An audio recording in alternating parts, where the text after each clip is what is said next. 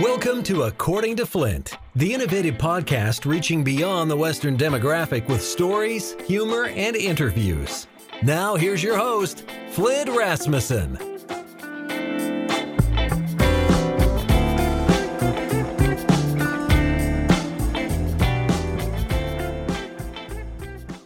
Welcome to another episode of According to Flint, of course, and getting back to our kind of in our wheelhouse a little bit, back to our roots, back to what we do every day, and happy and honored to welcome the 92. Wow, that was so long ago. The 92 PRCA World Champion bull rider, not only a 9-time PBR World Finals qualifier, but a founder of the PBR and a 2017 Pro Rodeo Hall of Fame inductee, Hall of Famer, Mr. Cody Custer. The fence is fixed. The beer is cold. All is well in your world right now, huh, Cody? All good. Just the fence is not finished yet, but I'll go back to that after we chat. Well, I'll keep you as long as I can then. So then you don't have to. So is every guy, I remember as I was writing some notes and writing it down, I write Cody Custer. Is every guy with the initials CC, every guy with those initials CC rider? You and Clint Corey? Yeah, sounds like it, yeah. Me and Clint Corey were a pair, but now there's a bunch of them, I guess. So you got some, I've been watching on Facebook, you got some baby calves, some bucking bulls. They're colorful and have big horns, which makes the cattle business a lot of fun when they're like that. Yeah, I don't really have a program here. I got a handful of cows, and I've always got bulls around, so who knows who breeds what. So I don't know how they're bred, but anyway, we got 5 on the ground, and 4 of them are bull calves, and I got 3 more left to calves. So we'll see what happens. Do you know what's the dad? What's the sire? Anything I know? I don't know. Like I said, I just keep them all together. So there's been 10 or 12 different bulls with them. So I don't know. So nobody likes those kind of girls. You know, yeah, those kind of heifers. The bulls are talking amongst themselves. Exactly. Hey, I saw you, and I'll talk more about your memorial roping. I saw you in Wickenburg, your memorial roping for your dad, Jim, and Danny, and Aaron, but more than that, out in Wickenburg, you're the native son of Wickenburg, Arizona. Holy cow, yeah. Cody, that place is going crazy. That's a different place than where you grew up. Right. In some ways it's still a little bit the same, but it's quite a bit different. And I mean, everybody that wants to rope shows up there in the winter. So, I mean, that's the place to be if you want to be a roper. And there's big money stakes ropings, and you can rope every day of the week within 30 miles of Wickenburg. Yeah. I mean, it's crazy, all the arenas and stuff. So my girls have spent winters there. They rope every day. They either team rope, breakaway rope. I think they even entered a goat tying jackpot one day. Yeah, I don't doubt it. I can go. A lot happening there. I can go to eat lunch at Wickenburg, Arizona, and I will know more people at Wickenburg at lunch than if I go to Choteau, Montana. It's like a convention. It's like a convention of guys with no thumbs. Yeah. And the bad thing is I see people there that I know, but out of their element, I'm not sure who they are. And it bothers me because I've got a really good excuse. I've been hit in the head a few times, so I kind of use that. But, when you see somebody in Wyoming in their element, you automatically know who they are. But I see somebody down there and I'm like, I know that person. I don't know. Say their name.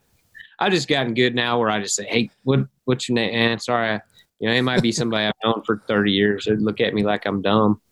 I did that to Derek Clark. His brother got inducted into the Cowboy Hall of Fame last year. And I hadn't seen Derek for a long time. And, man, he looked familiar. He had lost a lot of weight, and I had said, tell me your name. And he gave me some pretty good some pretty good commentary, and I knew who he was as soon as he said what he said.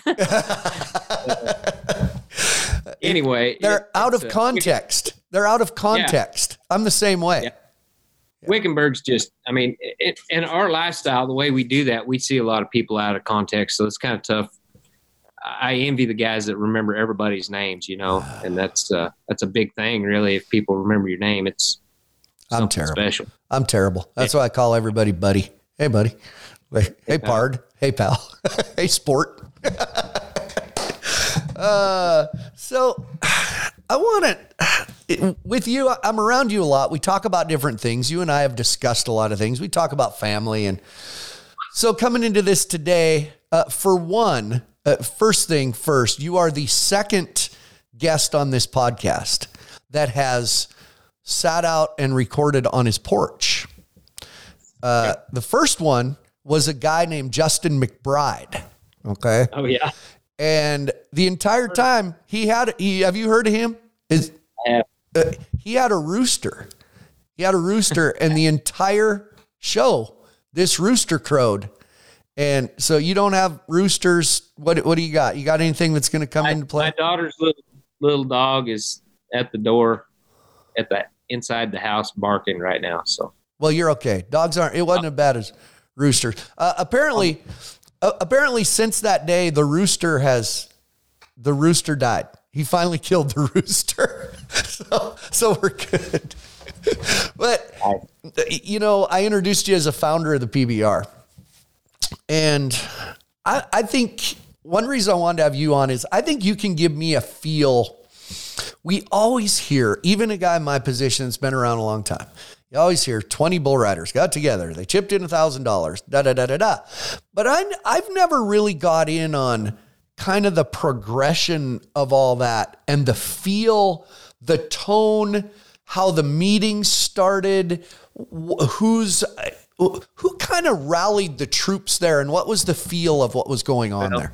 Okay, so everybody that's followed bull riding for long enough, they know who Bull Riders Only is, and there was at the time, this was in 1990, 91. There was some standalone bull riding events, and they were, you know, like Del Rio, and there was a couple in Utah that the Gilberts had done, and there was, I don't know who else. Alan Jacoby did some, and there was a handful of people that did standalone bull riding events. And what the deal was, or here's one piece of the story. When we went to those events, we didn't have insurance unless we had our own insurance, which as a bull rider, it's nearly impossible to get insurance. So Wasey Cathy broke his arm, I believe, at one of those standalone events, and it cost him going to the NFR that year. He was qualified, and then insurance-wise, it cost him a bunch of money to get it fixed. And anyway, so that kind of was one of the things that we felt like we're going, and they're selling tickets on our name, and we have no say-so in the event. You know, how much money's added, what the stock is, the bullfighters that are there, having insurance and stuff like that. So that's one little piece of the puzzle.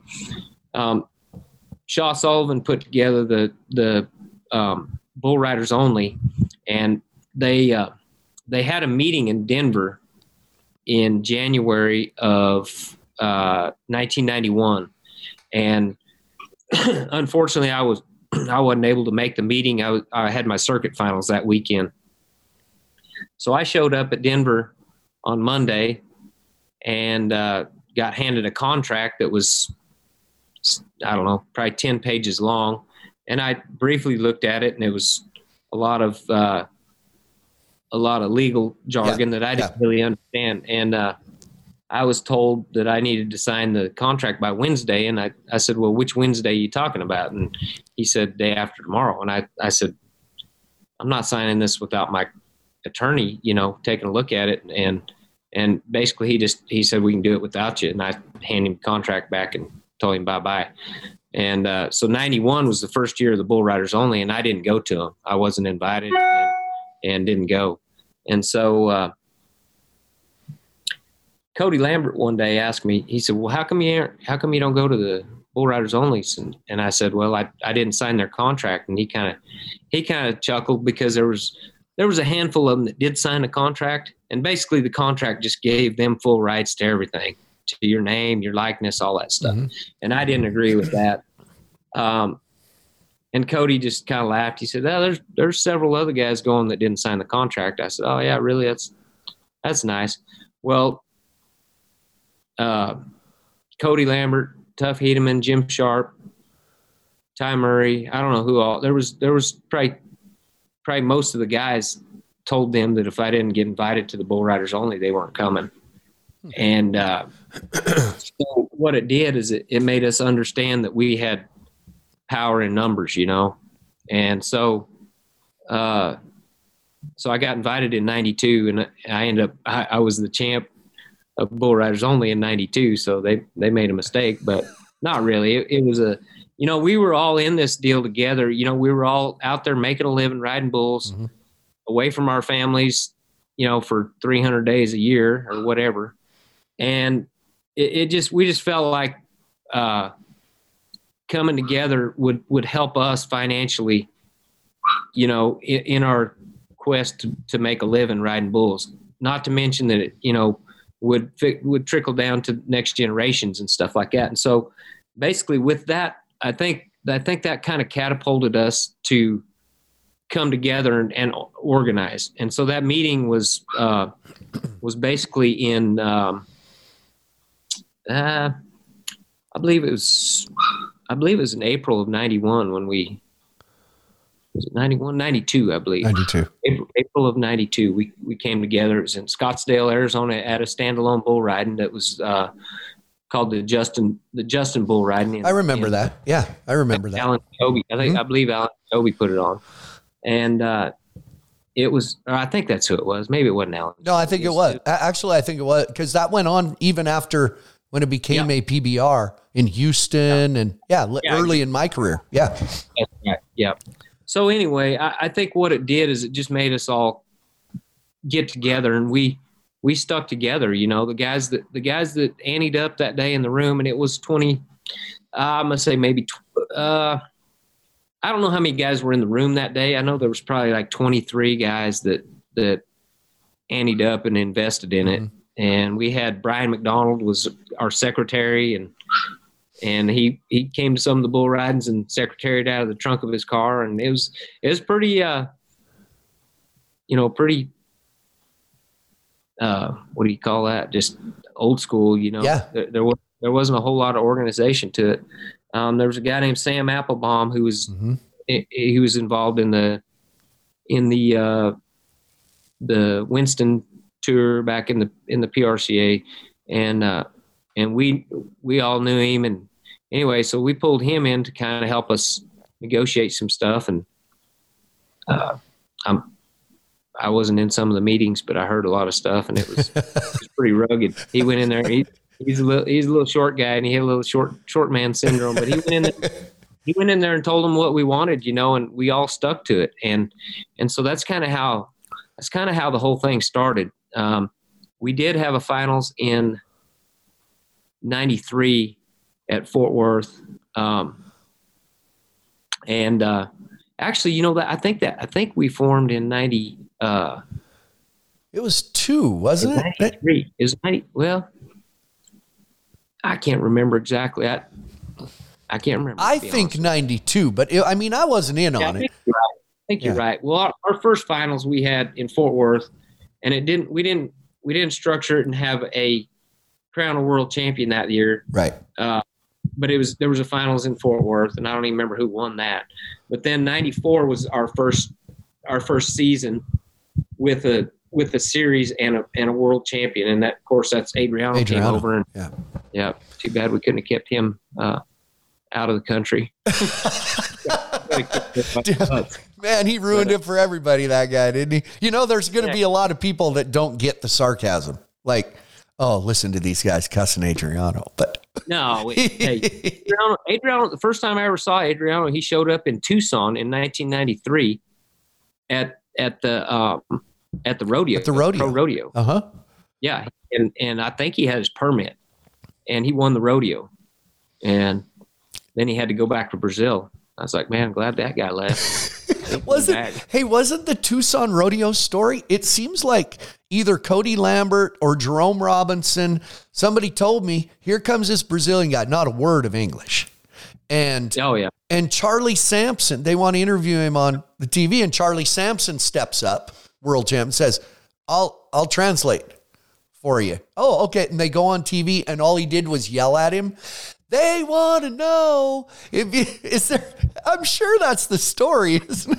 That could be. That's funny. Well, see, Charlie met him in Brazil. That's how he got over here. Okay, yeah. And I believe Charlie probably had a bull riding school or something over there, but he met Adriano over there, and Adriano came over. So, but the history of the PBR, just basically, it was a bunch of guys that trying to make a living, and our sport was going to another level, and the promoters were making all the money, and we didn't think that was really the way it should be. So. So basically we just came together as a collective bargaining group and made it work, and, I think anybody arrogant enough to say we were the smartest guys on the planet, which I've heard, we were just in the right place at the right time. There was a lot of things that came into play. TNN, the Nashville network they had filmed, the bull riding at Guthrie, and it was actually Lane Frost got that rolling, and it was Freckles Brown Memorial bull riding. And so when we had that, I'm not sure we didn't have it just as a Freckles Brown, but after Lane got killed, it was the Lane Frost Freckles Brown Memorial. And they had Bud Light came in, and I think because of the relationship Tough had with them, sponsor wise, Bud Light came in and they put up $30,000, and there was 30 of us, and we paid $1,000 fees. So they matched our money. So we were riding for $60,000, which was huge. And it was 3 go round, get on 2 bulls on the first day, and then a long and a short go on the last day. So there's 30 guys, and anyway, I don't even know who won it that year. Hey, wrong or something. When you say that money, they put up 30, you guys, 30 of you put up 1,000, 60,000 at it. Yeah. What's interesting is as we record this, I'm getting ready to get on a plane and go to a Touring Pro PBR, a one-night Touring Pro PBR that I've always done at Clovis, California. Clovis Rodeo. They kick off their week. I used to do the rodeo, so I still go. A one-night Touring Pro, not a main tour level, and they're adding $40,000. Yeah. So great. I know time and inflation. However, it really shows. You're talking a one-day Touring Pro lower level event, and they're adding almost as much as you guys had at the Big Guthrie, Oklahoma, on your main tour. Right. And inflation wise, I mean, it really doesn't even add up. Yeah. You know what I'm saying? If you're talking those numbers, you're talking 100,000 maybe. I don't know. Yeah. I don't know what the inflation rate is. Yeah. But it's good. It's good guys have that opportunity though. Now guys can go on a Wednesday night and win 12, 13 grand before they hit Nampa, Idaho, for instance. Right. So the thing now, the difference now from when I was, 20 something is there's a lot more guys leaving the sport with something to show for it. And back then it was, I hung out at a golf tournament the other day with Mike Bandy, guy, one of my heroes, one of the guys that's generation and a half ahead of me. But he told me that the first time he went to NFR, that the go rounds were paying $650. So it's gotten a lot better. Yeah. It never, I think there's a wrong impression, especially back then. And I see it now because I had a really good rodeo career and still love rodeo and have a connection and I love what I do in the PBR. It was just a different move, but you guys, what was going on was the bull riders, you guys saw, and at that time, I call those the glory years of bull riding, the NFR. When the names you said with Jim and Tough and Clint Bronger and you, I mean, That was, to me, the golden age of bull riding. Right. What you guys were doing was never intended as we're getting out of rodeo. This is anti-rodeo. It was in addition to making it to the NFR, correct? Yeah. And so the perception was that we were a threat to rodeo. And I remember when we showed up at the NFR in 92, because we did form in 91. So when we showed up in 92 at the NFR, we all had our jackets with black sleeves, red, the front and the back was red with a big square on the back that says professional bull riders. And it was, there were some bad things said. I mean, they thought we were trying to do something against rodeo, and heck, that's where we all came from. It wasn't that. We were trying to do something for ourselves and the future. And so, I mean, the perception was we were trying to do something bad, but really looking back on it, it spread across the board for the whole sport of rodeo. I think just because it made people realize that more television and more sponsors and more exposure was going to be the thing, Mm-hmm. that would propel it to where it's at nowadays. I still look at it. I still think that if people can watch bull riding, any kind of bull riding, just so happens PBR is on TV every week during the season.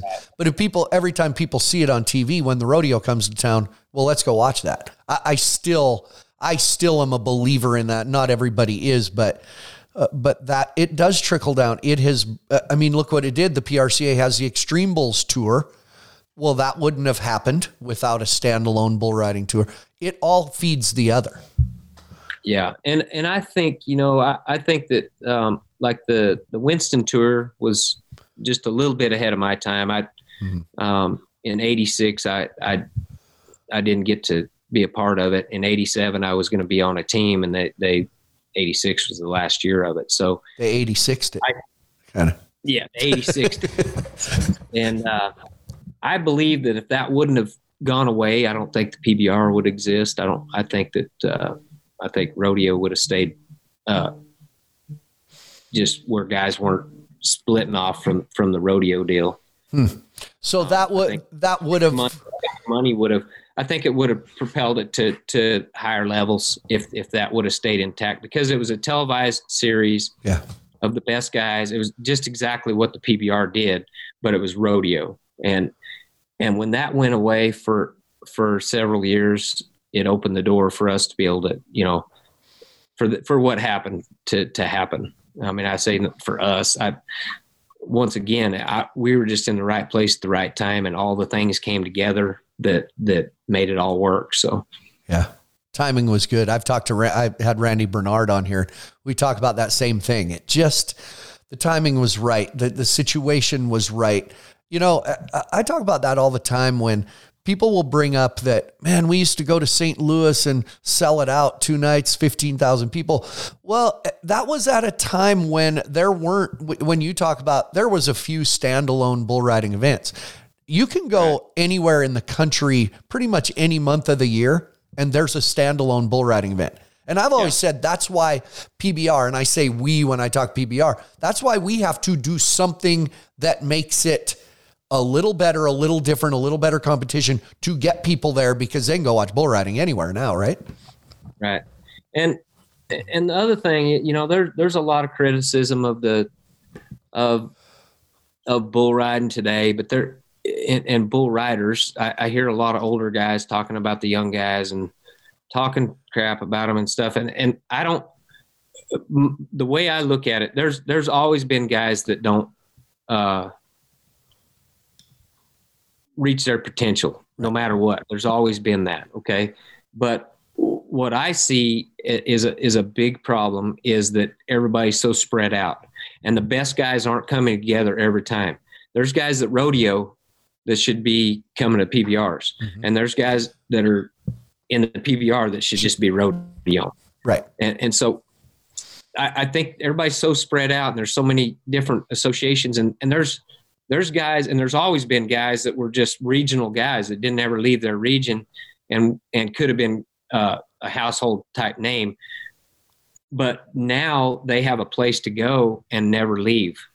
And so I think they never leave and go reach their potential. I think there, if there was some way to bring everybody together where the best guys were competing against the best guys every time, and not knocking anybody, because obviously the PBR is great and the young guys in there are great and they're all athletic, and they, the ones that are excelling because they're putting the time and effort into it. And it's not it's not an accident that those guys are great. But I think there's a lot of guys that don't ever reach that greatness because they're comfortable, whether it be a bottom feeder at the PBR that just makes the finals every year and never does anything, or whether it be a guy that kicks their butt every time he gets on, but he never leaves his state, So I don't know. There's a lot of things. And I talk to a lot of kids about what they, like when I'm doing schools and stuff like that, I talk about, there's guys that that are household names that have never decided to go beyond mediocre. You see them, and it's been that way from the start. I'm not going to name any names because it's none of my business, but there's some guys that once they realize they got to step to the next level and do what it takes, it shows up and they're riding. And a perfect example is Cooper Davis. As you know, I don't know if you know the story, but completely, it's a great story. He went to the NFR maybe once or twice, I don't know, but when he transitioned over to the PBR, he was kind of out of shape and he wasn't rock solid like he is now. Brandon Bates was his agent, and Brandon, this is the story I got. Now I wasn't there firsthand, but Brandon told him, he said, if you'd put a little effort into it and quit being a little fat boy and being happy with just being a bottom feeder, you might rise to greatness. And you know what he did? He went and dropped some weight, got in shape, and a few years later, he's the world champ, and he's a contender every year now because he went from just being okay with having a good sponsor and being on TV every week to going, hey, I want to be great. I want to remember me as somebody that did something. And I think so many guys don't do that. They get caught up in the stardom and they never finished what they could have, what got started. I just used Cooper Davis just the other day as that example. I call some of those an also ran. Just from another sport. I've taken that from other sports, but I remember when Cooper had made the NFR and he got on the big tour of the PBR, and I admit it now. I said, yeah, Cooper will be one of those guys that he'll always be on tour. He'll kind of be anywhere from 20 to 30. He'll be that guy. He's a good kid. He had long hair. His face was round, kind of stocky. And he lost 35 pounds. He's a little dude. And you know what he did? He treated himself like a professional athlete. Right. And why is there, and you segued perfectly for me with your schools and what you mentor guys in. Why is there such a stigma in especially bull riding? It's noticeable to me. A stigma about a mentor or a coach. Nobody likes the word coach. Hell, Tiger Woods has a golf swing coach. Every professional golfer does, and they're making $30 million. What's that stigma? Right. Is it that independent spirit? What is it? Well, there's a couple of things I see, and I saw this. My oldest boy Aaron was a calf roper, and we went down to the calf roping Barry Burke. Barry Burke's roping. And what I saw there was a bunch of guys that were past greats mentoring, like in the chute, help talking to them kids about their start and all that stuff. And the thought occurred to me that there's a bunch of old bull riders that are piss heads that all they want to do is talk crap about the kids and don't really give their best to try to help those kids be great. And so it got me to thinking about, about how important it is for when I came along, there was guys like Denny Flynn, there was guys like, Alan Jordan. There was a bunch of guys that I looked up to that were my mentors. Maybe not, I didn't call them coach, but every time I was around them, I took in everything they had to say, and I asked them questions and stuff like that. And I learned a lot of things by being, I got to rodeo with Glenn McElvain and Bobby Del Vecchio in '86. And then, Ted Noose, I lived with Ted Noose and rodeoed with him. It upped my ante. It upped just upped my game to be around those kind of guys. And it occurred to me that there's a lot of guys nowadays going that don't really have that mentorship. And maybe, the PBR kind of has a little bit of a stigma of you're your own man and stuff, instead of, like rodeoing, you got in the car and you rode for hours with guys. And, I got to get in with Lane and Tough and them guys when I was young and listen to them and talk to them and learn some stuff from them. They were a few years ahead of me. And I think that didn't happen for a long time. I see it a little bit now. More some of these older guys that are, that have been on tour for a while are kind of taking these younger guys under the wing and stuff. I don't know exactly what they're telling them, but, take for instance, Chase Outlaw.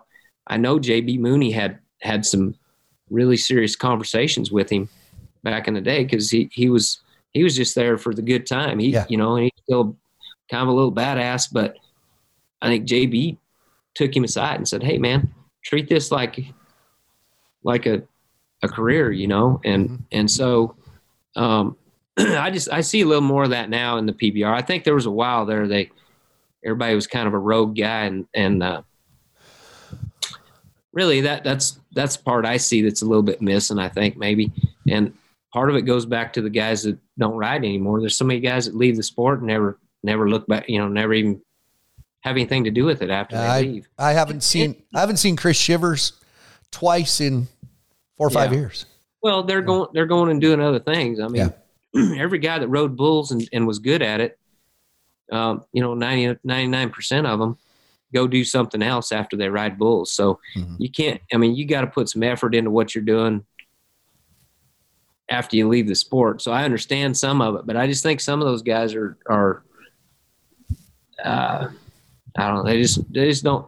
I just noticed the calf ropers were more connected to the younger guys. I think timed events all the way around. My girls are ropers, and they get that from they're constantly going to schools and listening to Joe Beaver and Larry D. Guy and Jackie Crawford and that whole deal. There's that stigma of it where you're looking for help. Look what has happened a little. Jess Lockwood turned 18 years old and moved from his home in Montana and went and lived with Cody Lambert. And to this day, fans, other riders, oh, right, Jess Lockwood's Cody Lambert's little baby. Oh, he does this, it. Why aren't more guys? Any rider on tour could go move in with Cody Lambert, and he'd do the same for them. And it, like Jess always said, it was more about mowing the lawn and being disciplined and getting your own laundry done. And it wasn't all about riding, but he'd do the same. There's an example right there. Yeah. Stetson Lawrence came and spent a little bit of time at my house. And, not that I'm taking credit for it, but that was just right before he really started excelling. And so, and there's been some other guys. That's not what I pride myself on that, but I don't brag on it. And I don't take credit for the guy's success, because in the big scheme of things, I'm just a small piece of the puzzle. Sure. If I've helped some guys, and I don't want to be a guy that's taking credit for their success. You're a good piece.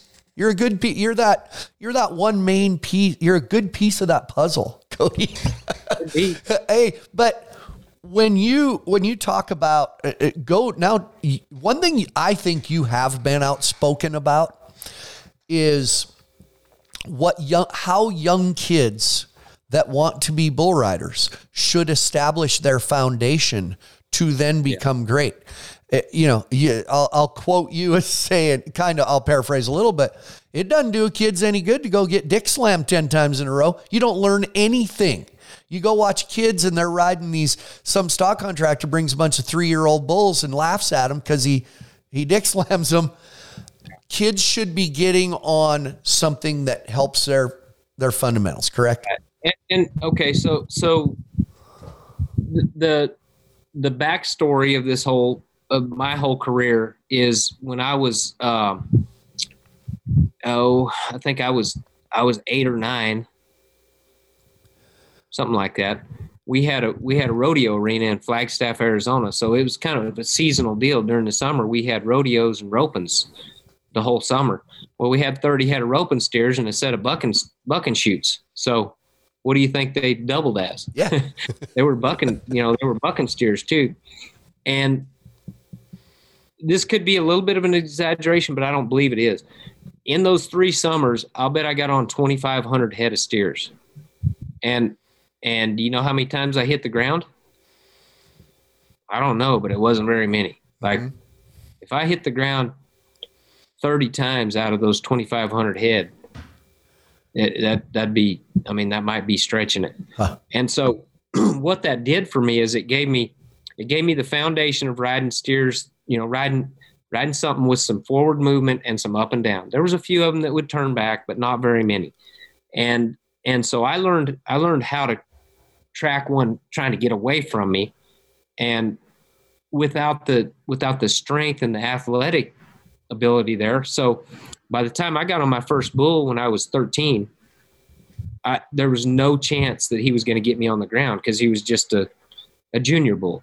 Mm-hmm. And so, the difference is I kind of had my, I had a lump in my throat because I was getting on a bull, but he had no chance of bucking me off. And so what happened is I got prepared to start getting on a little bit stronger and bigger and more powerful athletic type animals. I think that process gets skipped nowadays because, number one, there's a lot of junior bull riding going on at 10, 11 years old rather than 13. And so these kids are starting to get on stock that's a little bit over their head before they're ready. And so I think it's left a lot of them, with either losing heart or getting hurt bad enough that they can't. And so our generation kind of got taken care of accidentally because there was no breeding programs and there wasn't the big, there was probably a few guys that were kind of had that figured out a little bit, but it didn't trickle down into the junior associations. Because if there was a high school bull that showed up that was a 22 pointer, you never saw him again because he went somewhere else. Yeah. And nowadays you go to a high school rodeo and there's you could go put on an amateur or pro rodeo with what they bring. Right. And a lot of cases, a lot of people so because of my son, Brett, wanted to be a bull rider. And I went to the junior high finals in 2005 and I saw what was going on. I was like, oh my God, they're putting these little 12, 13, 14-year-old kids on these bulls that are real bulls, and I about got beat up that day because there was one bull that you could have been 90 on, and this kid tried to ride him, and he did pile drive this poor kid. And the guy that owned the bull was, woo, what do you think of that? I gave him an earful, and it wasn't nice. So he was going to beat me up. Then I went and had a conversation that was a stupid, guns blazing type deal with the leadership of the high school association. So I kind of burned some bridges there and had everybody pissed off at me. And so I started really being outspoken about it. But along the way, I started to learn to be a little more diplomatic, maybe. Diplomatic, yeah. And it took the high school association, the people that run the high school association, they know me, and we're in good. We're good now, but there was a few years them guys hated me, because it pissed me off so bad what they were doing to these kids.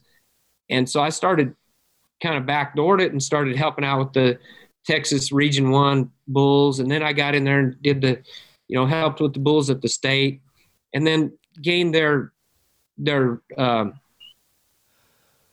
don't know if it's respect, but I gained their blessing to start coming. So I've done the junior high nationals for the last 4 years. I got it again this year, which last year we didn't have a finals, but right. in those years, you've had to ride 2 bulls to make the short go, and that never happened before that.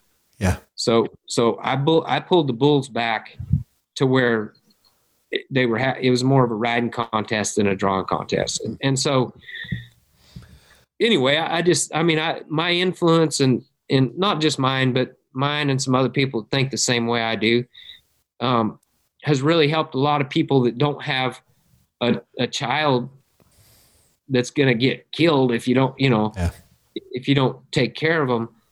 They're starting to see it a little bit more because we've kind of infiltrated the bull riding deal. So this year I've got the contract on the junior high nationals.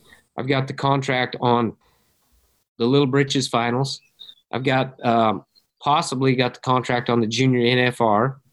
I will take bulls to the YBR in Abilene. Mm-hmm. So I've gained enough trust of people.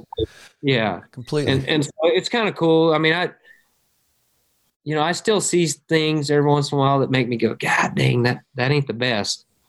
But there's a miniature bull association called the IMBA, the International Miniature Bull Riders, and they contacted me about getting involved with them. And so we've had a lot of conversations, and basically they put me as the CEO, which I don't know what that means other than I'm just kind of a face of the deal and kind of sponsor relations type deal. And we signed the contract on our finals in Reno in November, right the weekend after the PBR finals. And so we're going to have a big event in Reno, our finals. And in my mind, I want to try to make it where there's 10,000 added per age group. There's 4 age groups. So that's kind of what my brain's saying, which we might not get there this year, but we've got some ideas that's going to help make it a big deal. So as you were talking, I remember, and I've heard other coaches say this too. I'm a big analogy to other sports guy. I'm an analogies guy.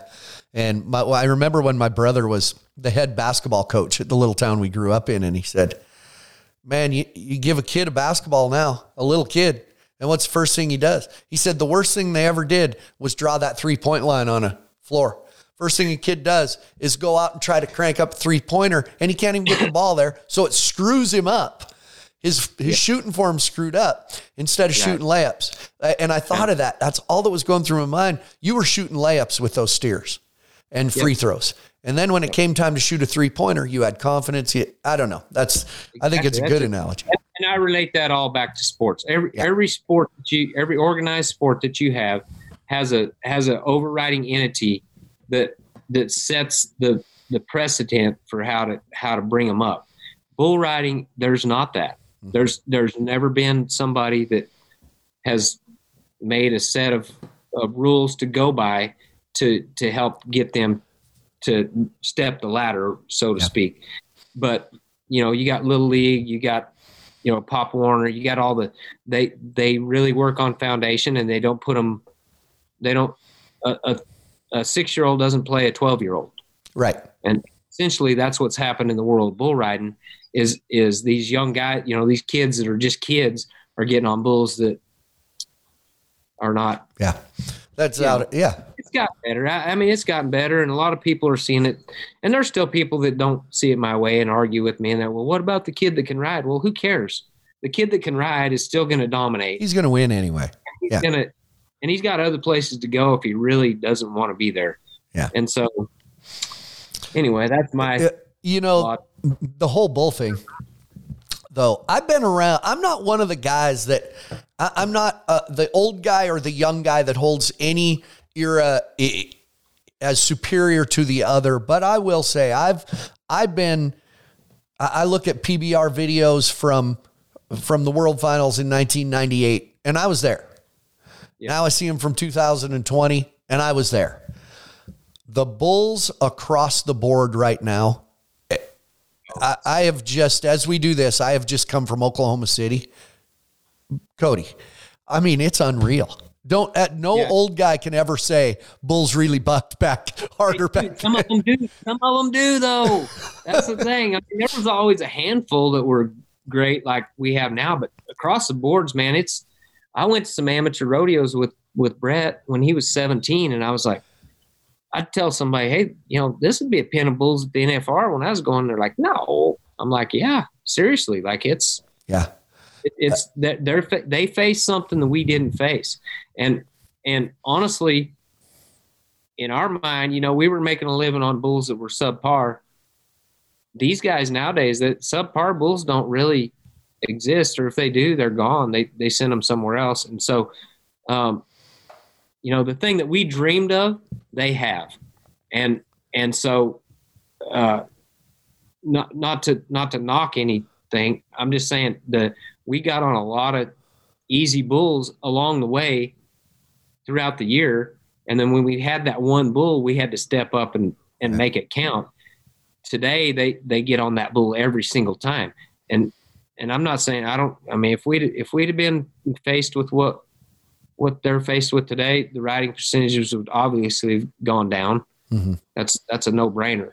And so it bothers me when I hear them guys talking crap about the young guys nowadays, because there was always guys that didn't do what it took to be the best. Yeah. And that's still the scene today. I just think a lot of people forget, and there's a lot of guys that were that guy that mm-hmm. they don't remember they were that guy. Yeah. And that's a nice looking cow over your left shoulder, that red and white spotted. There you go. You can't plan this any better. Fox News got nothing on me. I mean, look at the background I provide. So, tell me, now this might be tough, and you can pluralize it. You can do whatever. Fans love to hear this. Best favorite bull or that you ever got on, or maybe the one great bull ride you remember that was your favorite. Either one of those. A bull ride of my own? Yeah, of your own. So maybe it's a favorite bull that you got on a bunch of times, or one particular ride that you really stands out in your mind. Well, okay. So when we're talking about bulls, there was Pacific Bell, and you were there the day he knocked my block off at Guthrie. Were you there? I don't know if I was there, but I know of it. That was in '93. That might have been before my time, but I remember. Yeah. So Pacific Bell was Dan Russell's on the West Coast, and he was he got the Bull of the Year in 1988, and 1988 was I went to San Francisco to the Cow Palace and had to win some money there to make the NFR. I was outside the top 15, and I won the first round at the Cow Palace, and I drew Pacific Bell, the Bucking Bull of the Year that got. He got crowned the Bull of the Year that, earlier that year, whatever it was, maybe a couple weeks before that. So, so I have him in the short go. And a lot of people say, well, you had to ride him to make the NFR. Nobody really knows this, but I already had the NFR made and I knew it. And so it took some pressure off of me. I think that's why I stuck it on him, because the pressure, I don't know, maybe it might have worked the other way too, but I had some relief. Like I knew I'd made the finals, and then when I drew the Bull of the Year, it didn't freak me out. I was just excited, and I went and rode him. So I rode him his first trip after he got crowned Bull of the Year, and then he goes to the NFR, and Jim Sharp rides him, and Ted Noose rides him. He gets ridden the first 3 times as Bull of the Year, and I'm pretty sure Dan Russell was not very happy about that. But so anyway, but Dan Russell was never happy. Dan Russell wasn't happy about anything anyway. So he was happy sometimes, but anyway, that bull. So I got on that bull. That was the first time I got on him. I got on him 5 times, and the other 4 times didn't go my way. But so he was my favorite bull. He was a compact type bull. So like from my rope, where my rope set to the flank strap was just, there wasn't very much room. He was real short bodied. He was tall and lanky, short bodied. And he felt really good until you got a little bit of a bind, and then it wasn't so good. But I had him at Guthrie right after I won the world, and he jerked me down. And so this shaving scar, every time I shave, I think about Pacific Bell. So and then he tore my bicep tendon later that year, which took me out for the whole year. And then he separated my ribs. Well, so we had a history together. But he was my favorite. He's my favorite bull. This sounds like you describing that bull is like you saying, man, my best friend in high school was this kid. He was the best, but he kicked my ass every day. But man, did I like him. Yeah. So as far as my favorite ride that I made was at the Bull Riders Only Finals in 1992. I got bucked off. The short go, there was 4 of us that came back to the top, the last go round, and I had a bull called 550 Rocky, and he was the bull of the year in 92. And he bucked me off, and all 4 of us got bucked off. And so there was really no precedent for what to do. And so we all came together. It was me and Clint Bronger and Buddy Golden and Mark Kane. Oh, wow. There was the 4 of us. And so as like Shaw Sullivan said, well, we don't have anything we don't know what to do. Do we go off the last go round, which I won, or do we all get on another one? I said, well, you guys know my vote, but I'm going to go rosin my vote. I knew we were getting on another bull. And anyway, they had us go out in the arena and draw our own bull out of the hat. And when I was reaching in there, I didn't really know what bulls were in there. I think I knew Outlaw Willie was in there, but in my mind, I was like, I want the buckinest son of a gun on the planet, because I was pissed off for falling off. And I reached in there and I pulled 73 high fives, which was a son of the great Mr. T. Mm-hmm. And when I saw I had him drawn, I was like, that's right up my alley, because I knew I knew he was going to buck and go away from my hand, try to buck me off. And I was excited to get on him.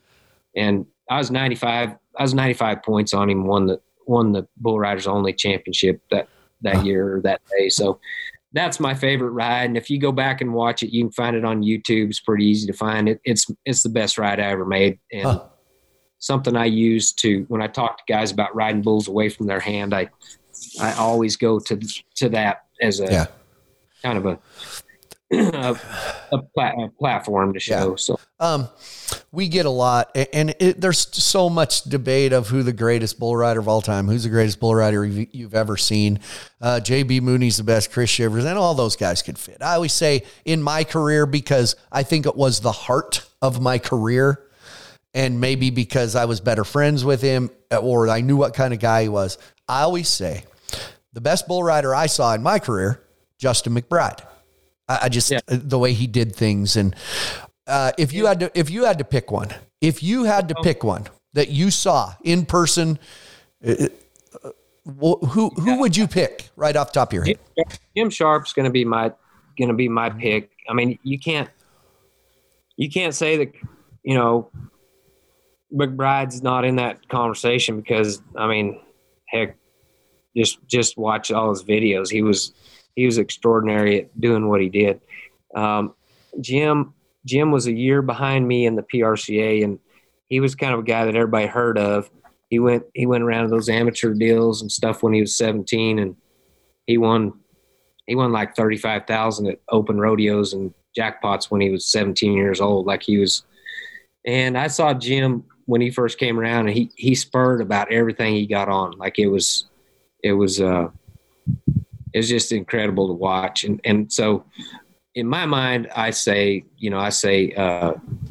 Jim in my mind was the greatest bull rider I ever saw. But shucks, you can't take, there's a ton of guys you can put in that conversation. And there's a lot of guys for a lot of different reasons. JB Mooney, you can't say there's anybody that is more of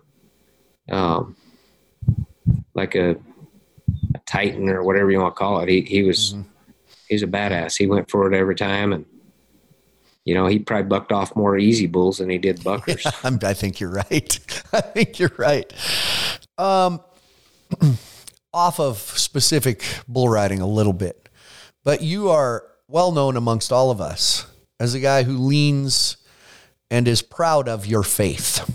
And you've always been one, every time I talk to you on the phone, you say, God bless you, See you. And it means something to me that you do that. Yeah. I follow, we're friends on Facebook, and there was something shared the other day, and I never knew this. I mean, I don't know the whole story. And it was the title of it, how it was paraphrasing, how the loss of one man changed the life of another man. It was 1985, and the guy's name was Jeff Crockett. Yeah. And I never knew the story. I don't know the story. How did the loss of a friend change you? Well, so Jeff and I were rookies the same year, which was 1985. And we rodeoed together. I mean, we didn't rodeo together, but we saw each other quite often. We became pretty good friends. Jeff, in 1987, he just missed the NFR. I don't know how many spots, but he just about made the finals, and that was my first year.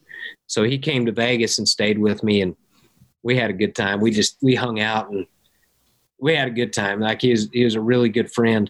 Right after the NFR, I had my knee operated on, and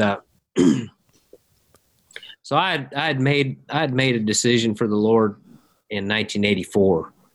But really didn't really know what that meant, just so in my downtime while I was nursing my knee surgery, I started reading the Bible and just really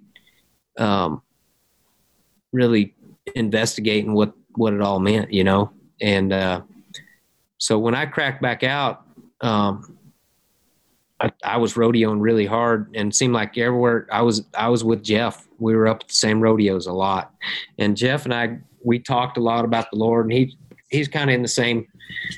We were kind of in the same position. We'd made a decision, but didn't really know what it meant, And anyway, so Jeff's wife was pregnant, and she was going to have a baby, and he was excited about that. And I mean, just his life was going good. And we had a lot of conversations about the Lord as we'd see each other, and it always came around to that. And his August 28th of 1988, I was supposed to meet him and Scott Kessel at Logan, or what's the name of that town? Why can't I think of it? Anyway, just a little old rodeo in Urington, Nevada. That's where it was at. I was supposed to meet them there. I was up the night before, and I had Scott's car, and Jeff and Scott were together, and we were all going to meet there. And I found there was a guy from Phoenix that was up that night going back to Arizona, and I hadn't seen my parents since the 4th of July. So I just left the keys to Scott's car with the secretary and went on. And that next day, Jeff got a bull stepped on his head, and he later died that night. And it just kind of made me realize that this isn't forever, And myself and Beaver Jernigan, we got baptized the next week at Pueblo, Colorado, at the Motel 6 swimming pool, freaking our butts off. But anyway, just my time spent with Jeff and the conversations we had, and how excited he was about his wife being pregnant and him starting a family. And I didn't find this out until later, but Jeff was planning on attending the academy and becoming a deputy sheriff. That was what I've since spent time with his family and stuff, and his parents told me that. So that's kind of exciting. Like, he had some plans besides bull riding, but anyway, that just changed my life, and I just saw things through different eyes, and it just changed. It really changed my path, and so my friendship and his death, my friendship with him and his death and his influence in my life really made an impact on me spiritually. And I can't say I didn't go a little bit to the extreme of being maybe what I call now maybe religious, just where I kind of put a little pressure on people and a little more pressure than I really would like to have had, done, just because I remember the guys that were like Christians and cowboy preachers that really put pressure on me, and I always felt uncomfortable around that. And so I think I went that direction for a little while, but I got some friends that talk to me and tell me, hey, you never treated me any different. I knew who you were and I knew what you're doing. And Aaron Seamus is a great, perfect example of that. Him and I were friends back in the day, and we did all kinds of wild, crazy stuff. And when I made my decision to step away from the party life and all that stuff and just really take my Christianity serious and not do the things I'd done, he'd always kid around and say, hey, let's go have a beer, and knowing I wasn't going to, but he'd kind of rib me a little bit. And the story is we chartered a jet from Odessa at the Bud Light Cup to Hollister, California, and there was probably 12 or maybe 15 of us on this Learjet. And I was sitting next to Aaron, and I fell asleep. And when I woke up, he had my notebook out, and he's going through my stuff because he's a little like a Curious George little monkey. He's looking through my stuff, and he said, hey, what's this list? His name was on a list. He said, what's this list? And I said, it's guys I pray for every day. And he's like, you pray for me? I said, yeah, every day, man. I love you, And that's all. I didn't try to preach to him. I just kind of left him alone. And so down the road later on, when Aaron's life, when the circumstances were right and he made a decision for the Lord, he pulled me off and told me, he said, hey, that day, that was helpful in my deciding to investigate the Lord, and so I don't know. I think there can be a lot of pressure of, I'm a Christian. I mean, you guys saw me, I was drinking a beer here. I got finished fencing a little while ago, and it was kind of warm outside. So had a little refreshment, but I just think people take it to the extreme of making other people uncomfortable in it. And I don't want to be that, because I've been the guy that's uncomfortable. Yeah. And so, you and I have had some spiritual conversations and stuff, and I don't really indulge what's been said between me and anybody. And I actually did a interview for a documentary about Lane Frost, and Lane and I had some good conversation, back in the day. And Lane, of course, he received Christ before he was killed, which was really, really an awesome deal to his family and to, the Lane Frost Bibles that Clyde and Elsie give out and stuff like that. So anyway, the impact, and I didn't share any kind of detail about what we talked about, but there's some conversations I've had with some other guys where I was trying to make them see the way I saw, rather than give them room to be my friend and not be human about it. You know what I'm saying? I think so many people get so hell bent on saving the world. You can't do that. It's all in God's timing, and how it all gets orchestrated is not up to me. It's up to, the Father and his way of doing things. And so I don't speak a whole lot publicly anymore. I used to think I had to. I still do sometimes, and I help with the youth here at our church every Wednesday night that I'm home. And we do all kinds of things, like we'll take those kids down to Oklahoma City and feed the homeless and stuff. And so they got hands-on what being a good human and being a believer in Christ is. And so I've changed a lot of my way of thinking. So we talk about, we talk about faith and we talk about beliefs, and a lot of people make those as one. And I think my faith has never changed. My faith is in Jesus, but my belief system and the way I present it has changed over the years. And I think it will. I think it's going to continue to, well, holler at me next year. I'll have a different look at something, you know, what I'm saying? Because yeah. Well, I'm witness to that your beliefs and how you present it is different. And I'm completely comfortable around you and love to chat with you. And, you know, I look at people who go through loss and losing family members. And, you know, I think sometimes he gives certain people things because he knows that he can handle them. And, you know, I wrote down your dad, Jim, your brother, Danny, right? Danny. And your son, Aaron. I mean, you've gone through some loss, but here's what I like. You openly honor them. It's not something that you are afraid to talk about. It's not something I can talk to you about it. And, you know, you have memorial roping for them. You do things. It's a good release, and something that faith is something to lean on to get you through that. And I think people, until they have that loss, don't understand that that's really something to grab onto to help you navigate through that stuff.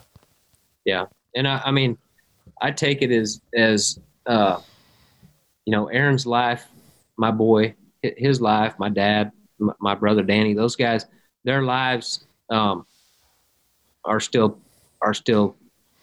playing out, so to speak. You know what I'm saying? And so, as yours will and mine will after we're gone, because of the people we encounter and the experiences we have with them, and the stories that will get told us about us down the road and stuff like that. So, I just don't. I don't want to be that guy that's